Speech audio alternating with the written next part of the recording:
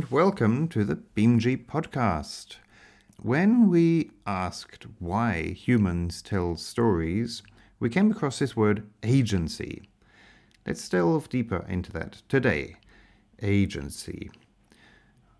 I'll title this episode The Rustle in the Bushes. Why? Well, we humans have a built-in predisposition to expect agency, which means we look for the person or thing responsible for any action or phenomena we experience. We seek to ascribe agency to what we perceive. This means that when we notice something happening, we tend to look for the cause of the event. There's probably some simple evolutionary explanation for this instinct. If we hear a rustle in the bushes behind us, we immediately turn around to see what moved. The reflex is a safety mechanism to detect threats. Before Homo sapiens lived in houses, the individuals for whom this reflex worked most efficiently probably lived longer, and thus had better chances of passing on their genes. To this day, we assume that something or someone caused any phenomena that we perceive, the rustle, and seek to attribute it to an agent, to someone doing it.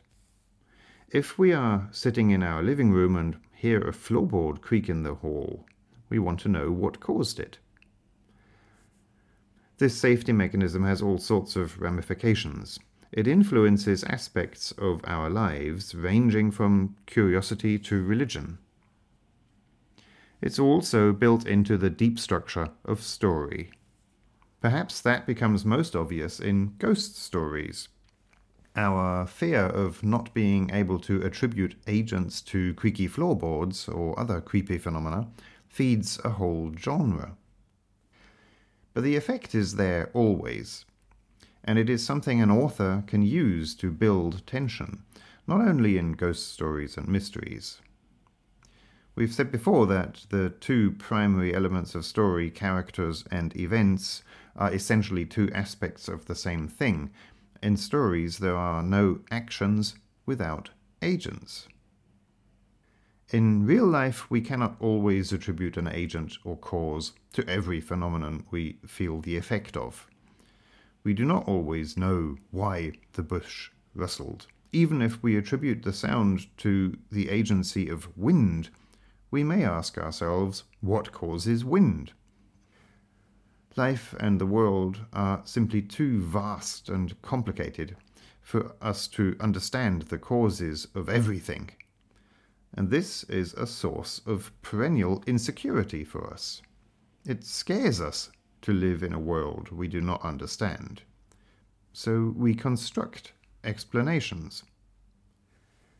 On the other hand, in a story, we need to feel agency, need to understand cause and effect. A story without agency does not seem like a satisfying story to us. A story in which events occur at random, without clear reasons that derive from the plot or the psychology of the characters that cause the events, doesn't work for us. In their deep structure, stories explain to us that behind the apparently random nature of life and the universe, there is actually agency and the understandable clarity of cause and effect. Whether this is really true or not in life and the universe is perhaps debatable. Either way, we need the stories because this explanation provides us with comfort. Unlike in the real world, where things happen without us really knowing why they happen, while we consume a story, we are in a world where we feel agency and can attribute cause to effect. And this is true of pretty much all stories, not just the ones sometimes labeled with the term escapism.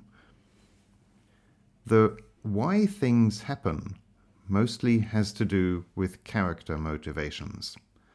A protagonist wants something and performs actions in order to achieve that, and thereby sets in motion a chain of events.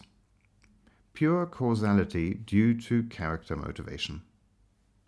In real life, we live in social structures. We exist within groups. Much of the time we are, consciously or unconsciously, making assumptions about what other members of the group want, what the motivations behind their actions are. We adapt our actions to the perceived motivations of others. This is so universal we often don't even notice it, and it leads to us discussing the motivations of others with our perceived allies. Gossip has a purpose.